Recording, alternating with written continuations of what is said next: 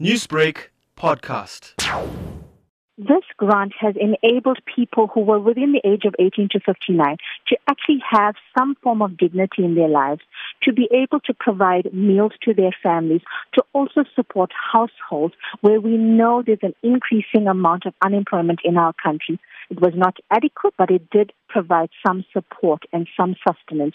Unfortunately, the grant has ended at the end of April 2021, and this means about 6 million people are now without this grant going forward, despite the fact that we are still living within the COVID pandemic.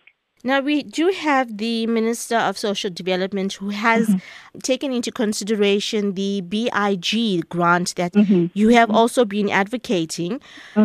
How is that different from the current COVID-19 grant? So in terms of the COVID grant that we've all been talking about and people have been receiving, that is in line with the disaster regulations that government has put out.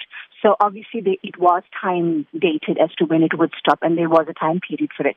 The basic income grant is different in the sense that it will be a form of social assistance that is on the system of SESA itself. So it will be regulated, and it will be part of the social assistance package, and it will be targeted, obviously. In this sense, we're looking at the age group 18 to 59 with people with little to no income.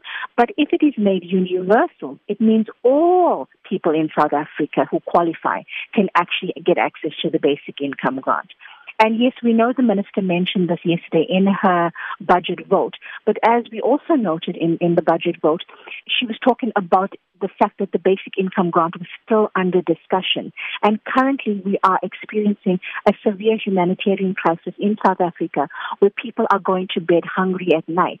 And if this is still under discussion, there was no clear timelines, there were no time frames mentioned, there was no plan laid out as to when this would actually become a reality for us in South Africa. But then, Ms. Naidu, there is the argument that if this does come into place, would one not be creating a social welfare country? So people are actually becoming poorer, even those that are currently on the grant. And so if we say that we're creating a social welfare state, then it means that the state must have put measures in place that would prevent us from having such a high amount of people that would require grants. And unfortunately, we know that in South Africa, we're not able to do that at the pace of people that are actually living in poverty.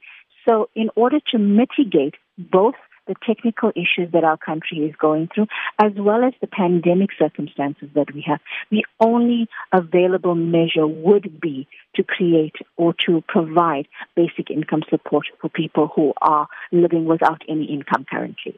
Newsbreak, Lotus FM, powered by SABC News.